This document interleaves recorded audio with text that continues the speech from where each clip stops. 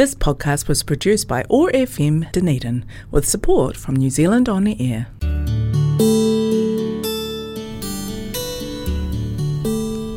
Telugu states in South India are famous for culture, temples, food, Tollywood and sense of humor.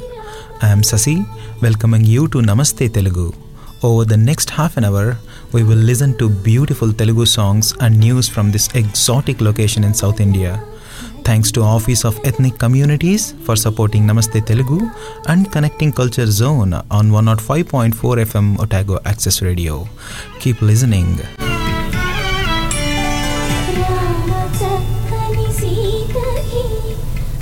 105.4 FM Otago Access రేడియోలో నమస్తే తెలుగు షోకి స్వాగతం. నేను మీ శశి.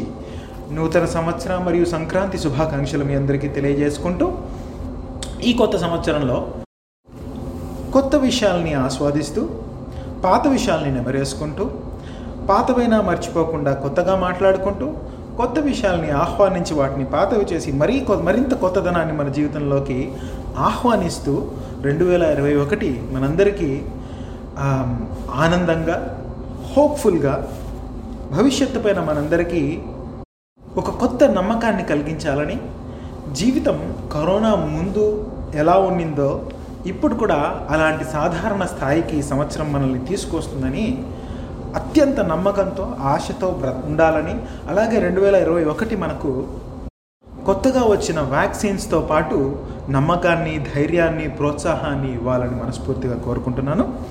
ఈ విషయంలో నేను ముఖ్యంగా ఈరోజు మాట్లాడాలనుకునింది కరోనా వ్యాక్సినేషన్ ప్రోగ్రాం మన ఇండియాలో జరుగుతున్న దాని గురించి. నేను ఒక భారతీయుడిగా వేరే దేశాల్లో ఉంటూ నా దేశం వైపు చూస్తూ సంతోషించి గర్వంతో తలెత్తుకోగలిగిన కొన్ని సందర్భాలు ఉండట్లో ఈ కరోనా టీకా ప్రోగ్రాం అనేది ఖచ్చితంగా ముందు వరుసలో ఉంటుంది. చాలా ధనిక దేశాలు, అత్యంత పటిష్టాత్మకమైనటువంటి హెల్త్ కేర్ సిస్టమ్స్ ఉన్నటువంటి దేశాలు కూడా టీకాని సమర్థవంతంగా తయారు చేయడంలో, తయారు చేసిన దాన్ని డిస్ట్రిబ్యూట్ చేసిన దానికి జనాలకి ఇవ్వడంలో తటపాటు పడుతున్న సమయంలో మన దేశం, డెవలప్మెంట్కి పూర్తిగా నోచుకోనటువంటి భారతదేశం ఒక టీకా ప్రోగ్రామ్ని అత్యద్భుతంగా ప్లాన్ చేసి డిస్ట్రిబ్యూట్ చేసి, ఇదేం మనం చిన్న విషయం కాదు దీని గురించి మాట్లాడుకోవడానికి. ఎందుకు అంటే నేను మీకు కొన్ని ఎగ్జాంపుల్స్ చెప్తాను. నేనున్న దేశం న్యూజిలాండ్ యొక్క మొత్తం పాపులేషన్ 40 లక్షలు, 50 లక్షలు. సో మన హైదరాబాద్లో సగం పాపులేషన్ కూడా ఉండదు. కానీ ఇక్కడికి టీకా తీసుకొచ్చి దాన్ని సరఫరా చేయడం అనేది పెద్ద తలనొప్పి. దాదాపు ఒక సంవత్సరం పాటు ప్లాన్ చేశారు. మన దేశంలో ఒక్క రోజులో 2 లక్షల మందికి టీకా ఇవ్వగలిగారు. దీనికి ట్రైన్డ్ పర్సనల్స్, టీకా ఇవ్వగలిగే సామర్థ్యం ఉన్నటువంటి సాధారణమైన మనుషులు, ఫర్ ఎగ్జాంపుల్ నర్సెస్ కానీ, హెల్త్ కేర్ వర్కర్స్ కానీ, డాక్టర్లు కానీ, నెంబర్ అనేది చాలా ఇంపార్టెంట్. హెల్త్ కేర్ ఇక్కడ ఇటువంటి దేశాల్లో మంచిగానే ఉంటుంది. కానీ ఇలాంటి ఆపత్ సమయాల్లో సరైనటువంటి మనకు కావలసినంత మంది ట్రైన్డ్ పర్సనల్ ఇక్కడ దొరకడం చాలా కష్టమవుతుంది. దానికి తోడుగా ఇది అభివృద్ధి చెందిన దేశాలు అయినప్పటికీ స్టోరేజ్ రెగ్యులర్గా మన ఇండియాలో వచ్చినంత వాల్యూమ్స్ ఆఫ్ ఫార్మస్యూటికల్స్ ఈ దేశాల్లో రావడం కష్టం. కాబట్టి వాటిని నిల్వ చేసేందుకు సరిపోయేటువంటి ఫ్రీజర్స్ కానీ, లేకపోతే ఇన్ఫ్రాస్ట్రక్చర్ కానీ ఈ దేశాల్లో తక్కువ. క్వాలిటీ ఆఫ్ హెల్త్ కేర్ ఎక్కువ ఉన్నప్పటికీ వాల్యూమ్స్ ఆఫ్ మందులు కానీ, లేకపోతే అంత పెద్ద అమౌంట్స్ని స్టోర్ చేయడానికి తగినంత సదుపాయాలు కానీ ఈ దేశాల్లో చాలా చాలా తక్కువ ఉంటాయి. ఇది చాలా ట్రిక్కీగా ఉంటుంది. మీ అందరికీ కొంతమందికి ఆశ్చర్యం కూడా కలిగించవచ్చు. ఒక ఎంఆర్ఐ స్కాన్ లేదా సిటీ స్కాన్ ఇండియాలో తీసుకోవడానికి మనం హార్డ్లీ 1 రోజో 2 రోజులో వెయిట్ చేయాల్సి వస్తుంది. కానీ మీరు నమ్ముతారో నమ్మరో, న్యూజిలాండ్లో 6 నెలల దాకా వెయిట్ చేయాల్సి వస్తుంది. ఊహించడానికే చాలా విచిత్రంగా అనిపిస్తుంది. ఎందుకు అంటే మన శరీరంలో జరిగే ఏదైనా ఒక లోటుని గమనించడం కోసమో, డయాగ్నైజ్ చేయడం కోసమో స్కాన్స్ని వాడతాం. వీటిని ఎంత తొందరగా చేయగలిగితే మన శరీరంలో ఉన్న లోపాన్ని అంత తొందరగా గుర్తించి మనం ట్రీట్ చేయొచ్చు. ద హోల్ పాయింట్ అదే కదా. కానీ 6 నెలల దాకా వెయిట్ చేయాల్సి వస్తే మన శరీరంలో జరగాల్సినటువంటి ప్రమాదము, డ్యామేజు ఆల్రెడీ జరిగిపోయి ఉంటుంది. ఇది సాడ్గా చాలామందికి తెలియని ఒక నిజం అనమాట. హెల్త్ కేర్ సిస్టమ్స్ బాగున్నాయని మనం అనుకున్నా కూడా ధనిక దేశాల్లో సాధారణమైన వ్యక్తులకి హెల్త్ కేర్ పూర్తి స్థాయిలో అందడానికి చాలా సమయం వేచి చూడాల్సి వస్తుంది. మన దేశంలో గవర్నమెంట్ హాస్పిటల్స్లో కూడా తొందరగా వైద్యం జరుగుతుంది. కానీ ఇక్కడ మాత్రం గవర్నమెంట్ హాస్పిటల్స్ నార్మల్ పీపుల్కి ఈ హెల్త్ కేర్ అందాలి అంటే మాత్రం చాలా రోజులు వెయిట్ చేయాల్సి వస్తుంది. ఎప్పుడు కూడా మనము అమెరికానో, యూరోపో, ఆస్ట్రేలియానో, న్యూజిలాండ్ ఇలాంటి దేశాలని ఆలోచించుకుంటే ఈ సైడ్ ఆఫ్ హెల్త్ కేర్ సిస్టమ్ని మనము ఊహించుకోవడం కూడా కష్టం. మనం ఎప్పుడు అక్కడ మంచి హాస్పిటల్స్ ఉంటాయి, మంచి డాక్టర్లు ఉంటారు, చాలా క్వాలిటీ ఆఫ్ వైద్యం దొరుకుతుంది అనుకుంటాం. నిజమే. కాకపోతే ఆ టైం అనేది ఏదైతే ఉందో అది చాలా కష్టం అనమాట ఇక్కడ. ఎందుకంటే వీళ్ళ ఇన్ఫ్రాస్ట్రక్చర్ చాలా తక్కువ.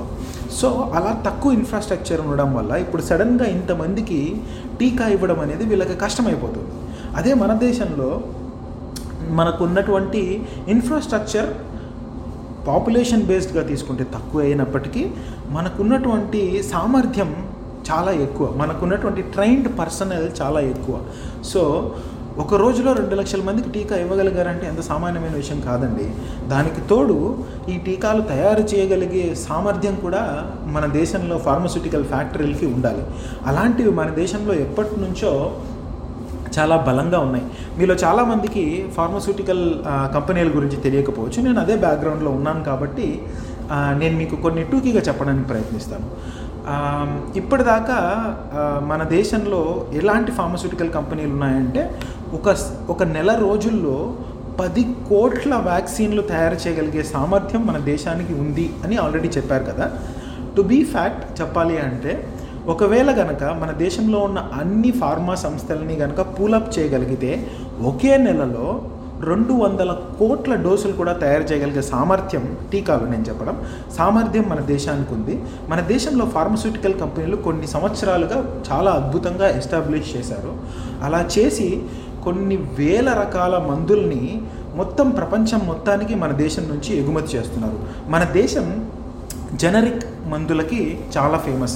జెనరిక్ అంటే ఏంటి అంటే ఫర్ ఎగ్జాంపుల్ ఒక మందు కొత్తగా ఒకరు తయారు చేశారు అనుకుందాం, కనిపెట్టారు. ఒక 20 ఏళ్ల పాటు మార్కెట్లో ఎవరైతే కనిపెట్టారో ఆ కంపెనీ వాళ్ళు మాత్రమే ఆ మందు నమ్మాలి. అందుకనే కొన్నిసార్లు మీకు ఒక ట్యాబ్లెట్ 50 రూపాయలు, 100 రూపాయలు, 300, ఒక ఇంజెక్షన్ 20,000, 30,000 కూడా ఉంటుంది. కానీ 20 ఏళ్ల తర్వాత ఎప్పుడైతే వీళ్ళకి ఆ మార్కెట్లో ఎక్స్క్లూజివ్గా ఉండే రైట్స్ పోతాయో అప్పుడు వేరే కంపెనీ వాళ్ళు కూడా అలాంటి డ్రగ్నే తక్కువ రేట్కి తయారు చేసి అమ్ముతారు. వీటినే జెనరిక్స్ అంటారు అనమాట. సాధారణంగా అయితే వేరే దేశాల్లో తయారు చేయడానికి అయ్యే ఖర్చులు ఎక్కువ కాబట్టి ముడి సరుకులు కొనడానికి, దానికి తోడు సాధారణమైన జనాల్ని ఎంప్లాయ్ చేసుకొని దాన్ని తయారు చేయించడానికి అయ్యే ఖర్చు విపరీతంగా ఉంటుంది. కానీ మనది లేకపోతే చైనా లాంటి దేశాల్లో హ్యూమన్ లేబర్ కొంచెం తక్కువ, దానికి తోడు మనకు అవైలబుల్లో ఉన్న రిసోర్సెస్ ఎక్కువ కాబట్టి ఈ మందులు తయారు చేసే ఖర్చు చాలా వరకు తగ్గించవచ్చు. సే ఫర్ ఎగ్జాంపుల్ 100 రూపాయలు ఉన్న ఒక ట్యాబ్లెట్ని మన దేశంలో తయారు చేసి జనరిక్గా అమ్మడం 20 రూపాయలకి, 10 రూపాయలకు కూడా అమ్మగలుగుతారనమాట. ఎందుకంటే అంత మాస్ వాల్యూమ్స్లో వాటిని తయారు చేసి అమ్ముతారు. అలాంటి ఔషధాలకి జనరల్గా మన ఇండియా చాలా ఫేమస్. సో ఎప్పుడైతే ఇండియా అలా వాల్యూమ్స్ని ఎక్కువ అమౌంట్ని తయారు చేయగలిగే సామర్థ్యం గత 10 ఏళ్ళు 20 ఏళ్ళుగా సంపాదించుకోగలిగిందో, దానికి తోడు హైదరాబాద్ లాంటి ప్లేసెస్లో మీరు చూస్తే ఫార్మస్యూటికల్ కంపెనీ ఎస్టాబ్లిష్ చేయడానికి గవర్నమెంట్లు చాలా అద్భుతంగా సపోర్ట్ని కూడా ఇస్తాయి.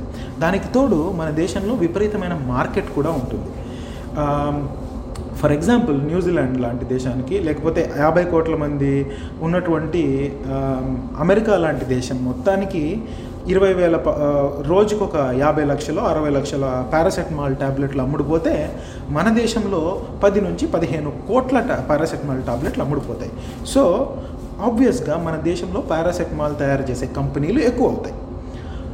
ఒక ఫార్మస్యూటికల్ కంపెనీ ఒక్కసారి పెట్టారు అంటే దానికి ఎలాంటి గైడ్ లైన్స్ ఉంటాయి అంటే అందులో ఆ ఫార్మస్యూటికల్ కంపెనీ పారాసెటమాల్తో పాటు అలాంటివి డ్రగ్ ఏదైనా కూడా, అలాంటి మాత్ర ఏదైనా కూడా తయారు చేయగలిగే బేసిక్ ఎక్విప్మెంట్ అయితే ఏమి, పరిస్థితులను అయితే ఏమి తయారు చేసి పెట్టుకుంటారు అనమాట.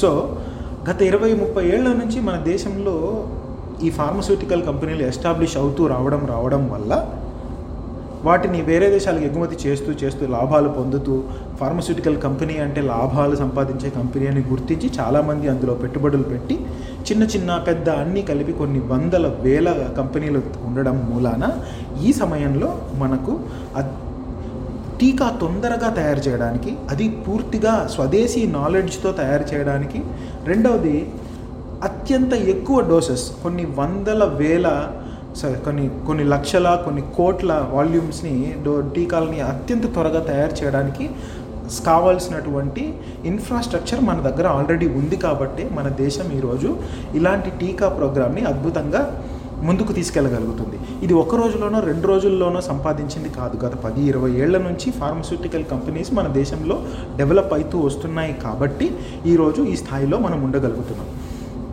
కానీ ధనిక దేశాల్లో ఇలాంటి ఫార్మస్యూటికల్ కంపెనీలు ఉన్నా కూడా వాటిని మ్యానుఫ్యాక్చరింగ్ చేసే కాస్ట్స్ కానీ, దాన్ని తయారు చేయడానికి అయ్యే ఖర్చు విపరీతంగా ఉండడం మూలాన వాళ్ళు మన దేశంతో పోటీ పడలేకపోతున్నారు. ఒక రకంగా ఇది మనకు మంచిదే. ఇంకో రకంగా చూస్తే ఇప్పుడున్న పరిస్థితుల్ని మనం పరిగణలోకి తీసుకుంటే, కరోనా సమయంలో మనకు ముఖ్యంగా కావాల్సింది ఎంత ఎక్కువ మందికి వీలైతే అంత ఎక్కువ మందికి టీకా అందించగలగడం. ఎందుకు? ఒక 10 మందిలో 7 మందికి టీకా, మనం 5 మందికి లేదా 6 మందికి 7 మందికి మనం టీకా అందించగలిగితే, ఒకవేళ ఈ మిగులున 3 కరోనా వచ్చినా కూడా వాళ్ళ ద్వారా వేరే వాళ్ళకి స్ప్రెడ్ అవ్వడం తగ్గుతుంది. కరోనా ఎందుకు మనకు భయం కలిగిస్తుంది అంటే, ఇది ఈజీగా వేరే వాళ్ళకి స్ప్రెడ్ అవుతుంది కాబట్టి. కొత్తగా వచ్చిన యూకే స్ట్రెయిన్ గురించి కూడా ఎందుకంత భయపడుతున్నాము అంటే, అది వస్తేనే అందరూ చనిపోతారని కాదు, కాకపోతే అది వచ్చిన వాళ్ళు విపరీతంగా ఈజీగా చాలామందికి అందించగలుగుతున్నారు, వ్యాప్తి చేయగలుగుతున్నారు. ఒకసారి వ్యాప్తి అయిన తర్వాత మనకు తెలియదు అంతలో ఎంతమంది ముసలాళ్ళు ఉన్నారో, ఎంతమంది పిల్లలు ఉన్నారో, ఎంతమంది ఆరోగ్యం బాగాలేని ఉన్నారో, వాళ్ళందరూ హాస్పిటల్ అవ్వాల్సి వస్తుంది. అండ్ ఒక హాస్పిటల్లో 10 వెంటిలేటర్లు ఉన్నప్పుడు 20 మంది జాయిన్ అయితే మనం 20 మందిలో 10 మందికి మాత్రం ఇవ్వగలం. సో మిగిలిన 10 మంది కరోనా వల్ల చనిపోయినారు అనడం కన్నా సరైన వైద్య సదుపాయాలు అందలేక చనిపోయారనే అనొచ్చు. సరైన వైద్య సదుపాయాలు అందలేకపోవడం అనేది కేవలం మన దేశానికో పేద దేశాలకో మాత్రమే సంబంధించిన విషయం కాదు. అమెరికా లాంటి దేశంలో కూడా చాలామంది చనిపోతుండడానికి కారణం కరోనా వచ్చి ఊపిరాటక మాత్రమే కాకుండా, కరోనా వచ్చినా కూడా సరైన సమయానికి వెంటిలేటర్లు అందకపోవడం వలన. సో మనం చేస్తున్న ప్రయత్నం అంతా కరోనాని పూర్తిగా తుడిచిపెట్టేయడం కోసమే కాకుండా, ఈ హెల్త్ కేర్ సిస్టమ్ మీద, డాక్టర్ల మీద, వెంటిలేటర్ల మీద పడే బర్డన్ని మనం తగ్గించడానికి ప్రయత్నిస్తున్నాం. అలా ఇండియా మొత్తం మీద ఒక 60% మందికి మనకి ఇవ్వగలిగితే, కరోనా పూర్తిగా వచ్చినా కూడా, పూర్తిగా పోకపోయినా వచ్చినా కూడా వేరే వాళ్ళకి స్ప్రెడ్ అవ్వకుండా 10 మందికి సరిపోయే వెంటిలేటర్లు అంటే 10 మంది మాత్రమే, లేదా 6 మంది 7 మంది మాత్రమే జాయిన్ అవ్వగలుగుతారు అనమాట హాస్పిటల్లో. అప్పుడు వాళ్ళని అందరినీ బ్రతికించగలిగే సామర్థ్యము, ఛాన్సెస్ మనకి ఎక్కువ అవుతాయి.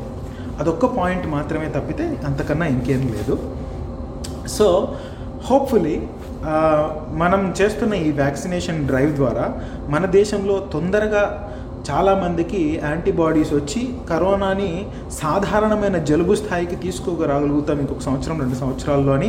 ఈ మాస్కులు, శానిటైజర్లు, ఈ గోలేమీ లేకుండా ప్రశాంతంగా ఒకరినొకరిని చూడగానే నవ్వుతూ పలకరించుకొని, ముఖం దగ్గర పెట్టి మాట్లాడుకొని కౌగిలించుకునే స్టేజ్ మళ్ళీ తిరిగి వస్తుందని మనస్ఫూర్తిగా కోరుకుంటూ, ఈ వారం నూతన సంవత్సరం విపరీతమైన హోప్స్ తోటి, సంతోషంతో ఈ సంవత్సరం అంతా మనందరికీ మంచిగా జరగాలని మనస్ఫూర్తిగా కోరుకుంటూ,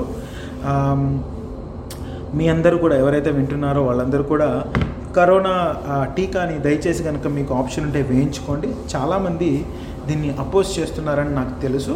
అపోజ్ చేయడానికి మీకున్న రీజన్స్ మీకు ఉంటాయి. ఏదైనా కూడా పారాసెటమాల్ తీసుకున్నా కూడా సాధారణంగా మనం జ్వరం వస్తే తీసుకునే ఒక సాధారణమైన డోలో, తలకాయ నొప్పి వస్తే వేసుకునే ఒక సాధారణమైన మాత్రకు కూడా సైడ్ ఎఫెక్ట్స్ ఉంటాయి.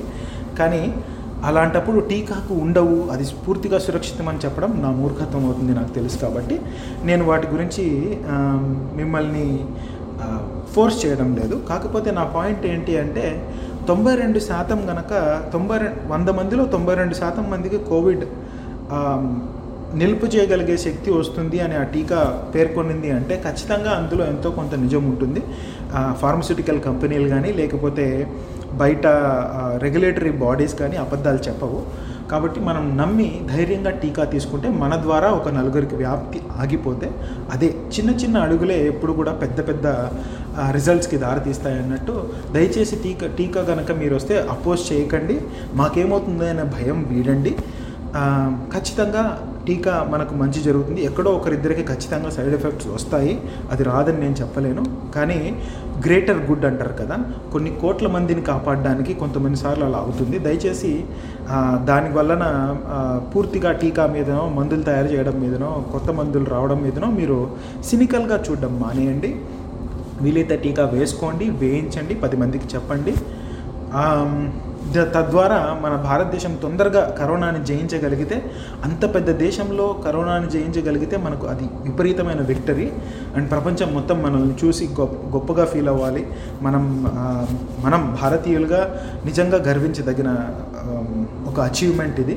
తొందరగా అలా సాధించి కరోనాని మనం జయించాలని, మళ్ళీ సాధారణమైన జీవితాన్ని మనం తిరిగి రావాలని మనస్ఫూర్తిగా కోరుకుంటూ, వచ్చే వారం మరి ఇంకేదైనా ఉత్సాహకరమైన టాపిక్ తోటి తెలుగు గురించి మాట్లాడడానికి ప్రయత్నిస్తాను. అంతవరకు సెలవు. నేను మీ శశి, మీరు వింటున్నారు 105.4 FM ట్యాగో యాక్సెస్ రేడియోలో నమస్తే తెలుగు షో శనార్థులు.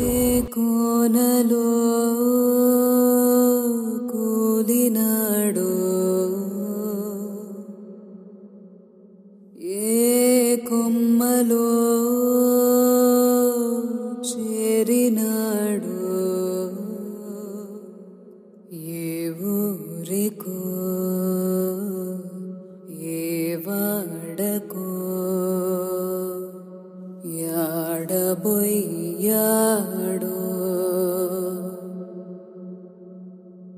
రం రుధిరం సమరం శిశిరం,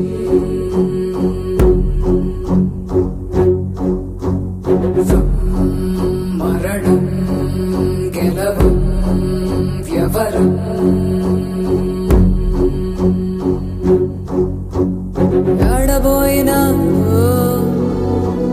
యాడబోయినాడో సింతలేని లోకం చూడబోయినాడో. చారడేసి గరుడ పచ్చ కళ్ళు మార్చి గరిక పచ్చ నేలపైనే సీమ కక్ష వేటు వేస్తే రాలిపోయినాడో. రుధిరం సమరం శిశిరం,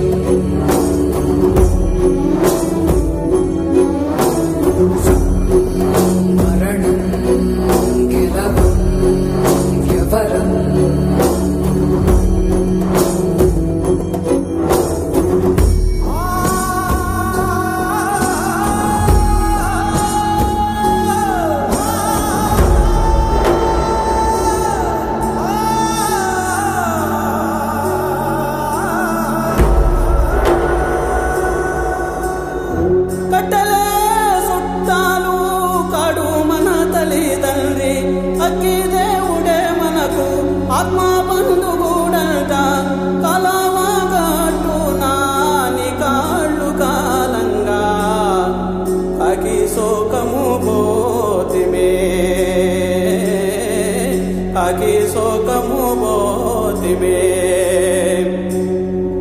నరక స్వర్గావధి దాటి వెన్నామాకులు దాటి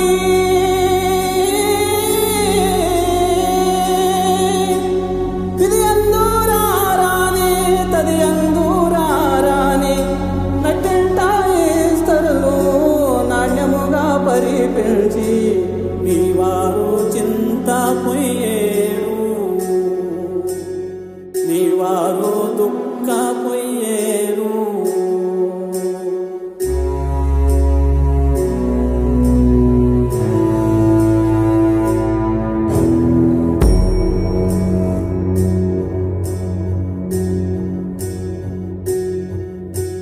మృత్యువు మూకుడు మూసిన ఉళ్లకు రెక్కలు తొడిగేదెవరని, ఇంకని చెంపల పారే శోకం తూకం వేసేదెవరని, కత్తుల అంచున ఎండిన నెత్తురు కడిగే అత్తరు ఎక్కడని, ఊపిరాడని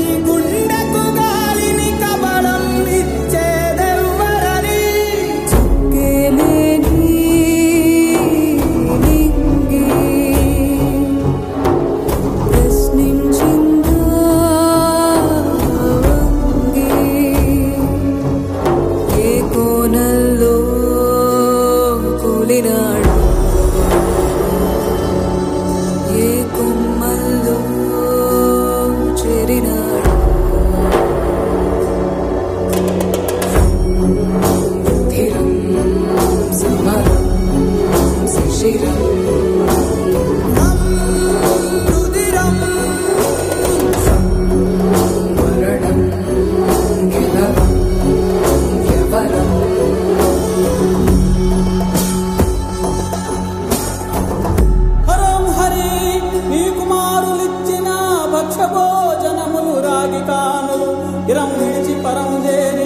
వారి పెద్దలకు పేరంటాలకు మోక్షాది ఫలము కలుగు శుభోజయము 14 తరాల వారికి మోక్షాది ఫలము కలుగును శుభోజయము శుభోజయము.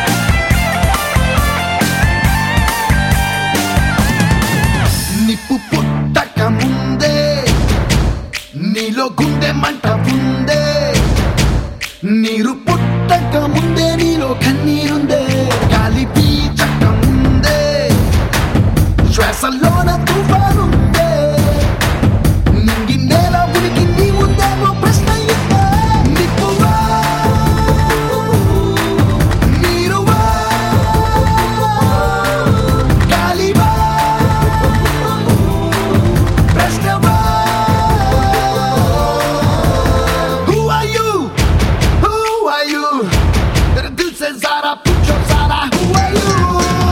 Who are you? Who are you? दिल से ज़रा पूछो ज़रा who are you?